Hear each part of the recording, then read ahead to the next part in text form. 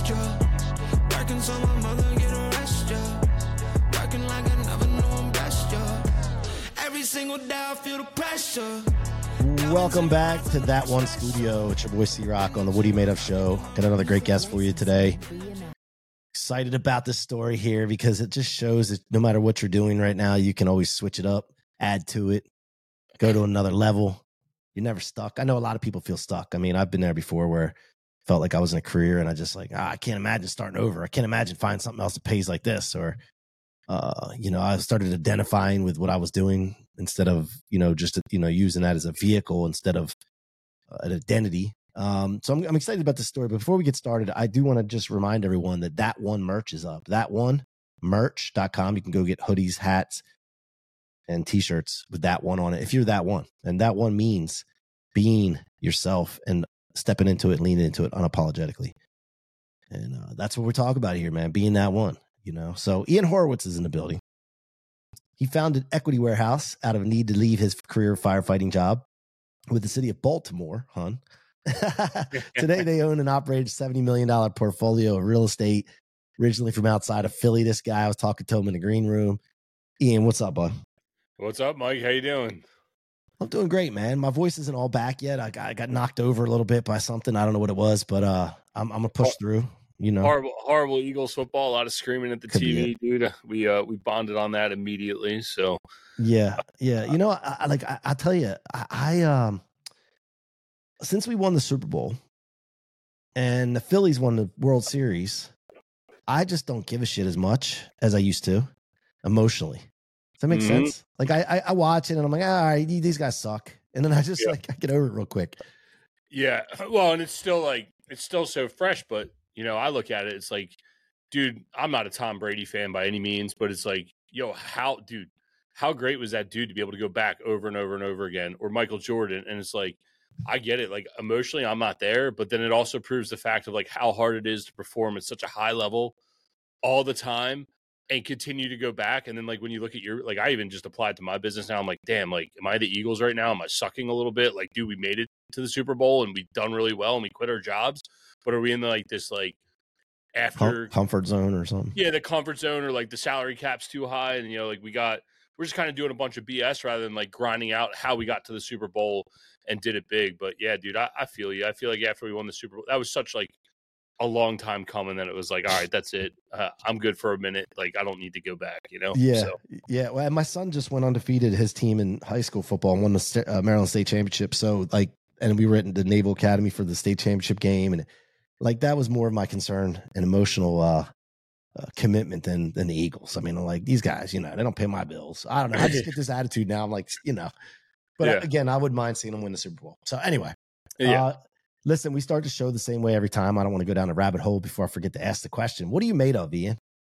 Yeah, man. It just, it's kind of like what we were just talking about. I think it's a lot of grit and determination. I know we're going to get into my story here in a second, but, the willingness to get up and do the same thing every day and grinding it out. Just straight up grit and determination. And if you want something, you're going to go get it. Yeah. And you just said doing the same thing every day, right? That's consistency. How big a part has consistency played in building this fund? Yeah, man. Portfolio. Dude, so we've built a pretty big portfolio, almost $70 million of real estate as two dumb firemen. And people were like, dude, how'd you do it? And it's like, we got up, we were dumb enough to go back and do the same thing every single day. And I think that's the one thing that the fire department taught us. Like, we would go to a fire and you could not leave the fire scene until the fire was out. So then in business, we would go home and it'd be like, yo, dude, we got a fire burning, or this thing's a dumpster fire. Like, how are we going to get out of this? Well, the only thing we knew how to do, because we didn't have a lot of money, was go work harder than everybody else. And having that consistency and the willingness to do it over and over and over again is what got us to where we are today. Too many people are like, yo, I made it. Cool. I'm going to go sit on the beach. And it's like, well, no, if you really have purpose and determination and drive, you want to continue to grow something. Not, I did it for me and be selfish and then go sit on the beach. And it's like, well, cool. You did it for you, but what about for everyone else that was counting on you, So yeah, 100%. Well, you're not saying don't sit on the beach for like a vacation. You're just saying don't retire and get. Dude, I'll tell you what, like I go to Mexico or Jamaica or something, I can't sit still, dude.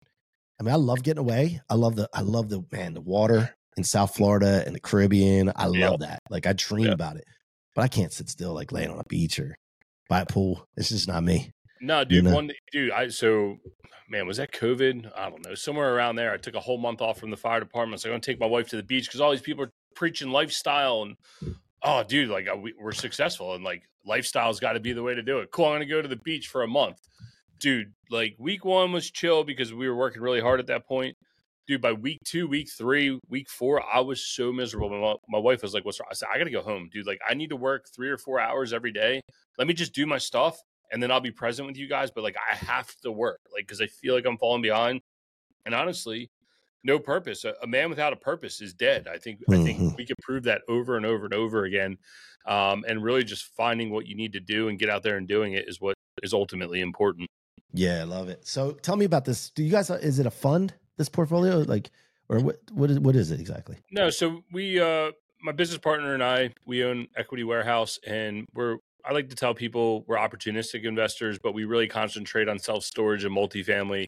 And we do a lot of single purpose entity syndications. And we go out and find the best deals that we can. You know, like a lot of our friends and family are firemen, teachers, nurses, police, military. You know, we have a duty to go out there and earn not only returns for ourselves, but for our investors as well, because a lot of our investors don't get the opportunity to see these types of investments.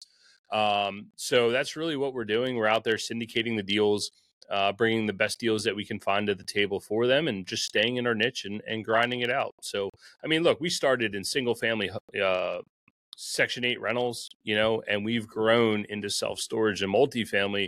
That was years of doing, consistency, the same thing over and over and over again to get to where we are today. How many years ago did you start? So we started in 2012, 2013. Yeah, it was the end of 12 going into 13. We formalized our company in 14. So technically, this is our 10-year anniversary, even though we've been doing real estate, 11, 12 years. But, we took the long road, right? We went out, we didn't have a lot of money. Again, we worked harder than everybody else. We learned how to wholesale. We learned how to do single family houses really, really, really, really well. And from that, we were able to grow our team and grow into new, better, bigger assets that has allowed us to grow and ultimately leave our W-2 jobs. And so what was your first deal? Our first deal was, I don't know how familiar with with Baltimore City, but it was in the east side of Baltimore, not in the best area. They call it the 4x4 because there's 4 blocks by 4 blocks. It was a little cut neighborhood. And I bought it for $25,000. I put maybe 25 grand into it. I don't know. We didn't have full blown accounting practices back then. So we'll call it 25, 30 grand into this thing, somewhere between $50,000 and $60,000. And we got a Section 8 renter and we got $1,250 rent when we rented that out, and cash flow was almost $600 a month. And dude, that was like the best high I could get, right? Because there was no overtime in the fire department. We're talking post 2008, dude. Like, they're laying firemen off, like a secure job. Pensions are going bankrupt all across the country. So to get $600 a month, that was like a whole paycheck, dude. And I didn't have to work overtime. I didn't have to grind out stupid side jobs, and I could earn money while I was asleep. And from that deal, quickly did we learn to buy in better areas. But yeah, that was our first deal. Where'd you get the money from? Dude, I had 15 grand saved up. My credit score was like 570. I'm clawing out of debt. Barely keeping my head afloat. But I had 15 grand saved up, and I talked to the wife. I said, listen, we're 30 years old, just about to be 30. If I lose it all, I'll just work for the fire department for the rest of my life. I'll work all the overtime in the world. Won't be the best quality of life, but if we got to go bankrupt, we're going bankrupt. So I used that 15 grand, borrowed hard money at some insane rate, went out and did that first deal literally on a shoestring budget. I was out there, I was doing the plumbing. I was doing the painting. I was doing, everything. Was it right? No. Did I get through it? Yes. Did I actually go out and do something? 100%. And that's what allowed to prove to us that, hey, something's here. We might not have done everything right, but let's go do it again. Let's save up some more cash. Let's go work those side jobs now, because now we can work for cash to then go reinvest them into assets that are going to give us $600 a month. When we started this, we both wanted just enough houses to secure our retirement, and we didn't care about anything else. Well, that quickly did we realize that we were able to grow it into something bigger. And did you have a partner on the first deal? And who was your partner? No, the first deal, I did that one on my own. I did that with, kind of on the premise on my own that I was going to do it myself. My business partner grew up outside of Philadelphia with me. He was down there as a fireman too. And I did about 4 or 5 houses on my own. Actually, I got up to about 10 houses on my own. Well, one of the houses he sold me was he wholesaled a house to me because he was struggling from the '08 financial crisis. He had bought a house, couldn't refinance it, was underwater, all these crazy things. Well, when that happened, he wholesaled me the house. And then he came back maybe about a year later. He was doing some electric work for me. And he's like, dude, what the... I don't know if I can curse on your show, but more or less... I don't know. Can you? I don't know. I would be myself. So he literally said, sorry, literally, he said, what the fuck am I doing? Why am I working for you? And he found a package of houses and he's like, dude, I want to wholesale 3 of these and I want to flip the 4th. And I said, dude, let's do it. We were childhood friends, did that one, then did another one. And then we formalized our company in 2014. And we've never looked back since then. So, so that first house, you still have it? We recently just sold it. But yeah, we had it for a very long time. It was one of those cash flowing assets that it was like, man, this thing it's a workhorse. Are we going there on a Friday night with our wives?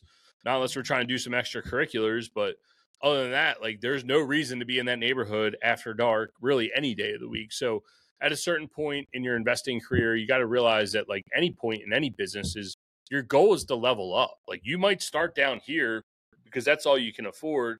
And that's how hard you're willing to work. But I want to get to the Class A, really nice stuff. So now it's a trade and swap. I built some cash flow, start buying nicer stuff. Cool, that cash flow starts to perform. Now I can sell this and I can go like this and move all the way up. For those that weren't, listening to this on audio, I'm doing the latter. But really the goal is to ultimately buy the best asset that you can that produces the best returns for yourself. And there once was a time that I loved the drama. I loved going to the hood. We were also firemen. We were in it every day. Like when we were firemen, we worked in the heart of West Baltimore. If you watch The Wire, if you saw all the riots that were going on, that is literally where we worked in Baltimore City. So we were used to the element. Now remove yourself from the element. You're like, dude, that's like an operational drag on my head every day. That's how I got so gray and bald really quick at a young age. Is by going and dealing with that. But then again, that's all we could afford at that time. That's what we had to grind out. And you know what? You can make money anywhere you want. It's all what kind of BS you're willing to deal with, right? Our returns on those crappy houses are exponentially higher than the nicer houses, but I deal with exponentially more drama and I need to earn more money on them than I do on the nicer quality stuff. So, that's the benefit of scaling, growing, doing better quality assets is to get away from that drama and just have a new type of drama, something that's much easier, much, more level-headed to fix and dealing with more B2B and people that want to do business, not someone who's trying to take you out with some BS lawyer that's down at the courthouse that's working for free for the state. We want to deal with people that have the same common goals as us, not only from the investor side, but from our tenant base as well, right? You can only deal with that for so long. And some people are willing to deal with it. Just we want to level up as we can.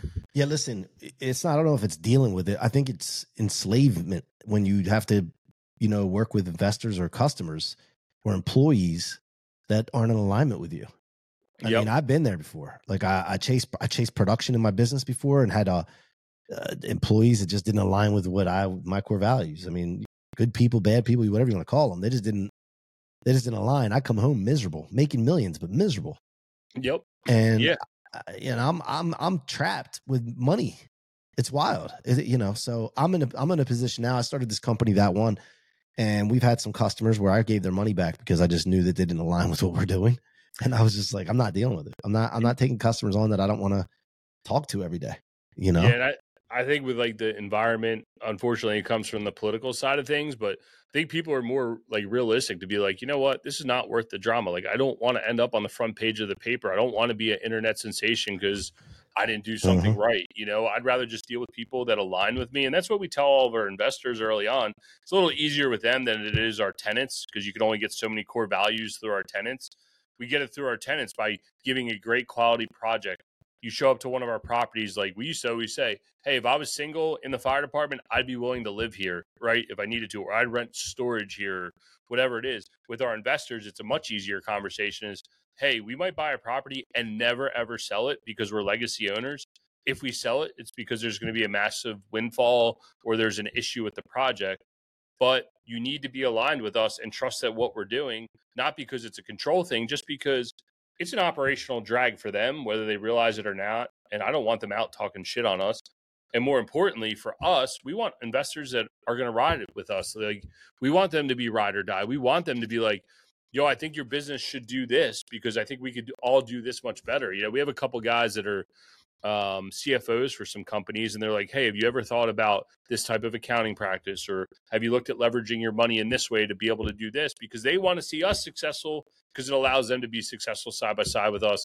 And I think hopefully that trend, again, take the political drama away from where most of this stuff stems from. But I hope this trend in business and in life of working with people that you want to work with, and it's okay to tell people no, continues on. I'm really excited for that. Yeah, I like it. Well, it's about thinking abundantly. It's not like, anytime you have to deal with that is you're just thinking too small and you're trapped. And really it's like you've done some work to go get some business or investors or what have you. And you're like, oh, that work was so hard sometimes. And then you don't want to go do that work again. And instead, you got to be thinking like, I always got to be hustling. Like I always got to be talking to new investors, new customers, promote all the time. And make it a way of life. And if you do that, then you can fire clients. You can just say no. Yep. And then what I wanted to talk to you too about was, I had a question about do you guys do non-accredited investors too? We do, but they got to be really, really close to us. We try to reserve those spots for our friends and family, like truly firemen, military, teachers, nurses. Because you know what? Like guys like us, all of us included, we don't get these looks, dude. Like it's become a lot better now since they've changed a lot of the securities laws. People have a better opportunity to look at these, especially with all the syndicators out there pushing them. But still at that, it's like, my closest fireman friends, I'm like, dude, like you can go invest with them, but there's a lot of BS that comes with all that stuff. So with that being said, I'd rather see you come invest with us if you want, and we'll show you the road and we'll show you how we do it. And I hope you go out and this gives you the confidence to go buy real estate. So we try to reserve those 35 spots for our closest friends and family, just so they can get the opportunities to look at them, because not enough first responders, in our opinion, get the chance to have an opportunity to invest in those types of deals, which honestly, it's a disservice that the government thinks that they're smarter than all of us and decides who should win and who should not win. But we all know that's a totally different game out there that none of us are playing, that I know of anyway. So, yeah. And each property that you have is a different fund / LLC. Is that how it works? Yeah. So we might do a collection of properties together and we'll say, hey, we're doing these 3 properties together. The investment amounts, say 25 grand, and it gets you this much equity plus a preferred return. If you want in, great. Sometimes, like we just did a 47 unit apartment building out near Catonsville, which is Baltimore City, Baltimore County, right where it meets up on the west side. We just did that as a single purpose. Hey, this is 47 units. We're raising $1 million. Who wants action on it? And that's it. So it all kind of varies. Depends how much inventory and how much we're trying to gobble up at one time. With the storage stuff, it's a little, we're trying to make plays where we can buy a bunch of stuff in one area because we're investing out of state and we need to put a management team there. So we usually do a collection of properties in them. Our multifamily and single family stuff usually is in the Baltimore metro area. Some stuff up in Philly. But for the most part, our whole management team resides in Baltimore. So it's easy for us to just do single purpose properties in those areas and allow us to grow at a very consistent basis. Yeah. Okay. So I got it. All right. And then from there, I got so many questions. I just don't know which ones to start with sometimes. I'm here. I got answers, I hope. No, I know what I wanted to say. So you got people like Grant Cardone out there talking about, we have something coming in 2024. It's going to be the worst ever, this and that. It's going to provide a big opportunity for investors and all that. Over the last year, have you been holding off, waiting for something to happen? And what do you foresee going into the future? Yeah, so I think Uncle G, as he likes to call himself, is well ahead of the curve, and I think he is right. I think there's a ton of pent-up demand. I think interest rates are going to track back. Again, some of this is political, that they need to do something before 2024. So I'd be interested to see if some opportunities arise. You also got a lot of debt that's expiring from people that bought stuff pre-COVID, that the rates are going to jump, that there's going to be a lot of operators in trouble. So there's another place for a ton of opportunity. But what have we been doing over the past 2-3 years? There was plenty of times where we bought a lot, and there's been plenty of times where we've been on the sidelines. But we've always looked at it from the standpoint of, no matter what deal comes to us today, we are doing the best deal we possibly can do at the time it's presented to us. And there might be a better opportunity down the road. So we might say no to something that's marginal right now because it's becoming a buyer's market really quick. So we're saying no to more deals, but we're getting better looks all the way through here. We just haven't found anything that has fit the buy box that we want. And we've really refined that over the past 2 years, knowing what works and what doesn't.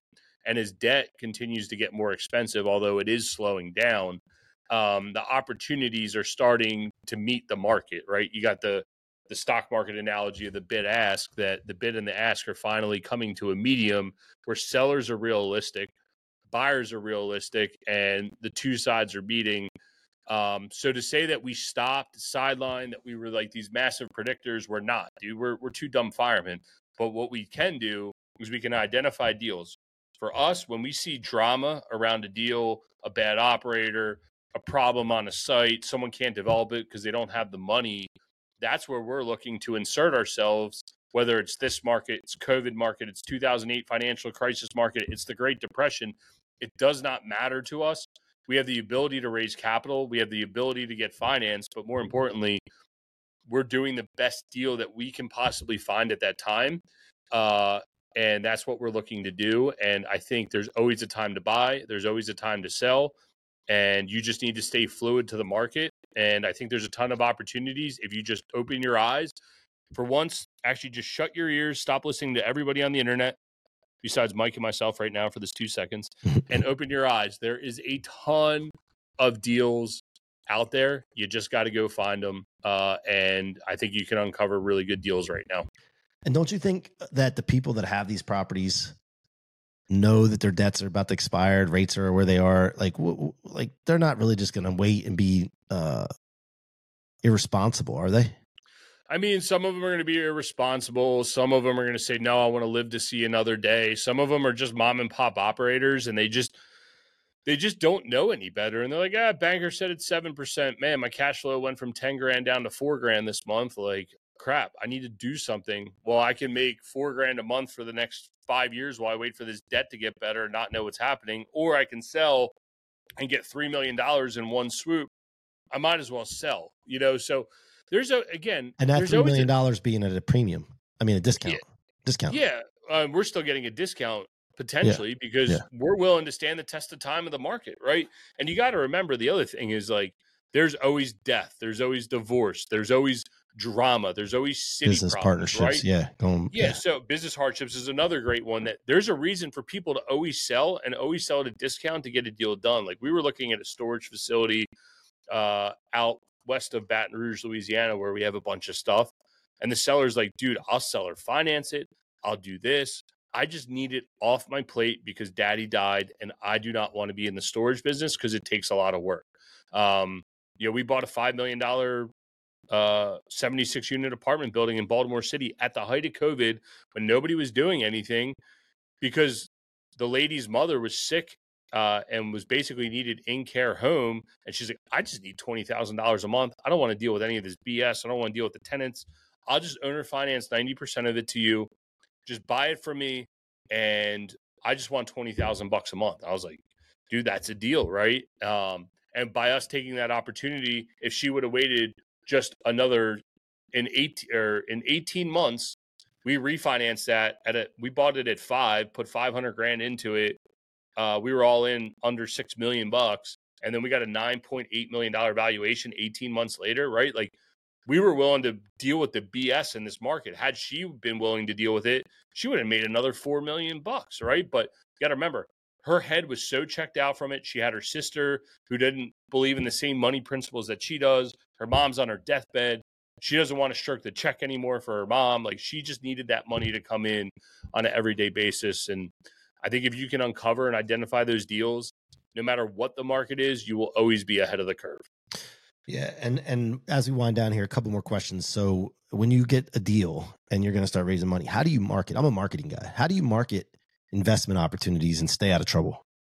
Yeah. So for us, like, you won't see much on the internet from us. Like, everything we do, we just drive all of our traffic to equitywarehouse.com. All of our investors are just friends and family. They live on our platform. I text them, I talk to them all the time. But the reason I do podcasts, the reason I do content, reels, shorts, all the fun stuff, all the sexy stuff that people see on the internet is not to directly raise money. It's to educate people on what we do. And then somewhere along the line, they're like a fish. They're just going to be swimming like this. And eventually they're going to bite on something. This last capital raise for this build that we're doing, I mean, I was just going through it. I was showing our intern all the new capital investors because he was asking, and he said, well, what's the deal? And I said, you know what? I said, I think people have watched enough that they're like, man, these returns are actually real. We've watched them do enough projects. They own almost $70 million of real estate. You know what? I'm going to hop in because the banks are giving me better returns. Well, I think these guys' returns are real because they've been telling me this the whole time. And people are starting to recognize that the banks have issues. So for us, it's always talking to people about how they can co-invest with us because we truly look at it as everyone as a partner. But more importantly, it's just education. You know what? I hope someone from this audience, I'd love if they invested with us, but honestly, I'd love even more if they went out and did their own project and went out and bought that piece of real estate that they never thought they'd do. They go out and buy into a syndication that they've always wanted to buy into because they feel confident enough because they've learned something from me or from you or from somewhere else on the internet or talking to friends that they have the confidence to go do it. Because if we all win, you were talking about the abundance lifestyle before, mindset. Is, what is it? Rising tides raise all ships. I believe in the same thing. I hope they invest with you. I hope they utilize your services. I hope they invest with Grant Cardone. Whoever it is, go do it, man. And if you do well there, hopefully we could do well by our investors. That allows them to go invest with someone else, because if everyone's having success, it's better for all of us that are involved. Yeah, I love it. 100%. Now, you started your show and that gets people's attention and you can educate them and all that. I know why I started a show and I know why I go on shows regularly, and I made it a part of my business to go on shows. And that's what we do at That One Agency. We help people get on top 5% shows and above. In doing that, like, I know the power in it. What did you see in the power of it? And do you go on shows regularly as a guest?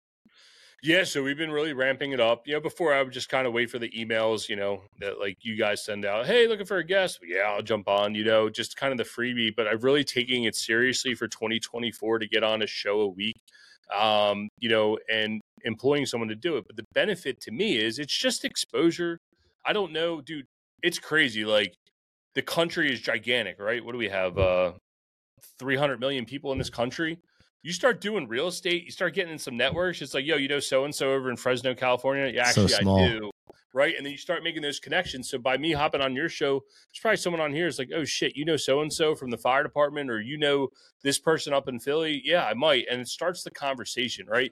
And because it's not just about investors either. It's about deals, opportunities, conversations, us just bullshitting here. Like, dude, me talking to you, I'm already thinking about, like, all right, like, I might know a guy that might utilize your services or vice versa. It's just having conversations and just being real with people and opening it up. And listen, if we were going to do this phone call just like in the private, we might as well do it out in front of everybody. That's how my podcast started. Me and one of our capital investors who runs a hard money company, we would talk on the phone every day. And I finally said, dude, Jason, like, you need exposure for your hard money company. I need exposure for my company. All this stuff we talk about is like high level brain thought. Let's just put it out there. And guess what? People start following you. And every once in a while, you're scrolling the reels. You're like, oh, man, that person sounds smart. You're like, oh, shit, that's from our show. Wow, that was cool, So yeah, I've done that before. Yeah. I don't even remember saying that. Where the hell did that come from? Dude, that's the worst. You're like sitting there. You're like, wait, I said that? When did I say that? And they're like trying to go through the whole, like, how did I get in that thought process? But dude, this is legitimately therapy. Like everybody, really is.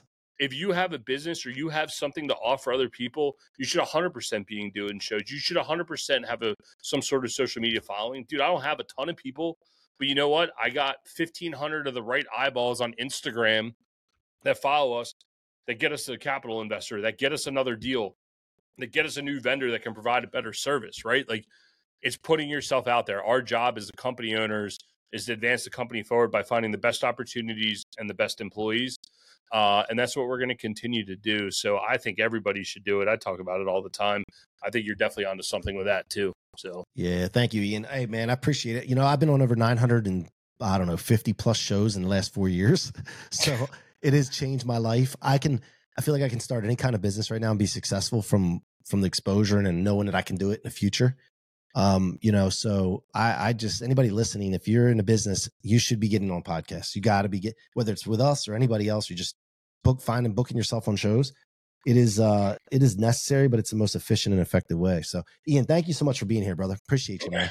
Hell yeah, brother. Appreciate it. Where's the, is it equitywarehouse.com? Is that the best place for people to go? If you want to learn more about us and see some case studies on how we co-invested with our friends and family, just go to equitywarehouse.com, or you can literally hit any of the social platforms under Equity Warehouse and you'll be able to find us.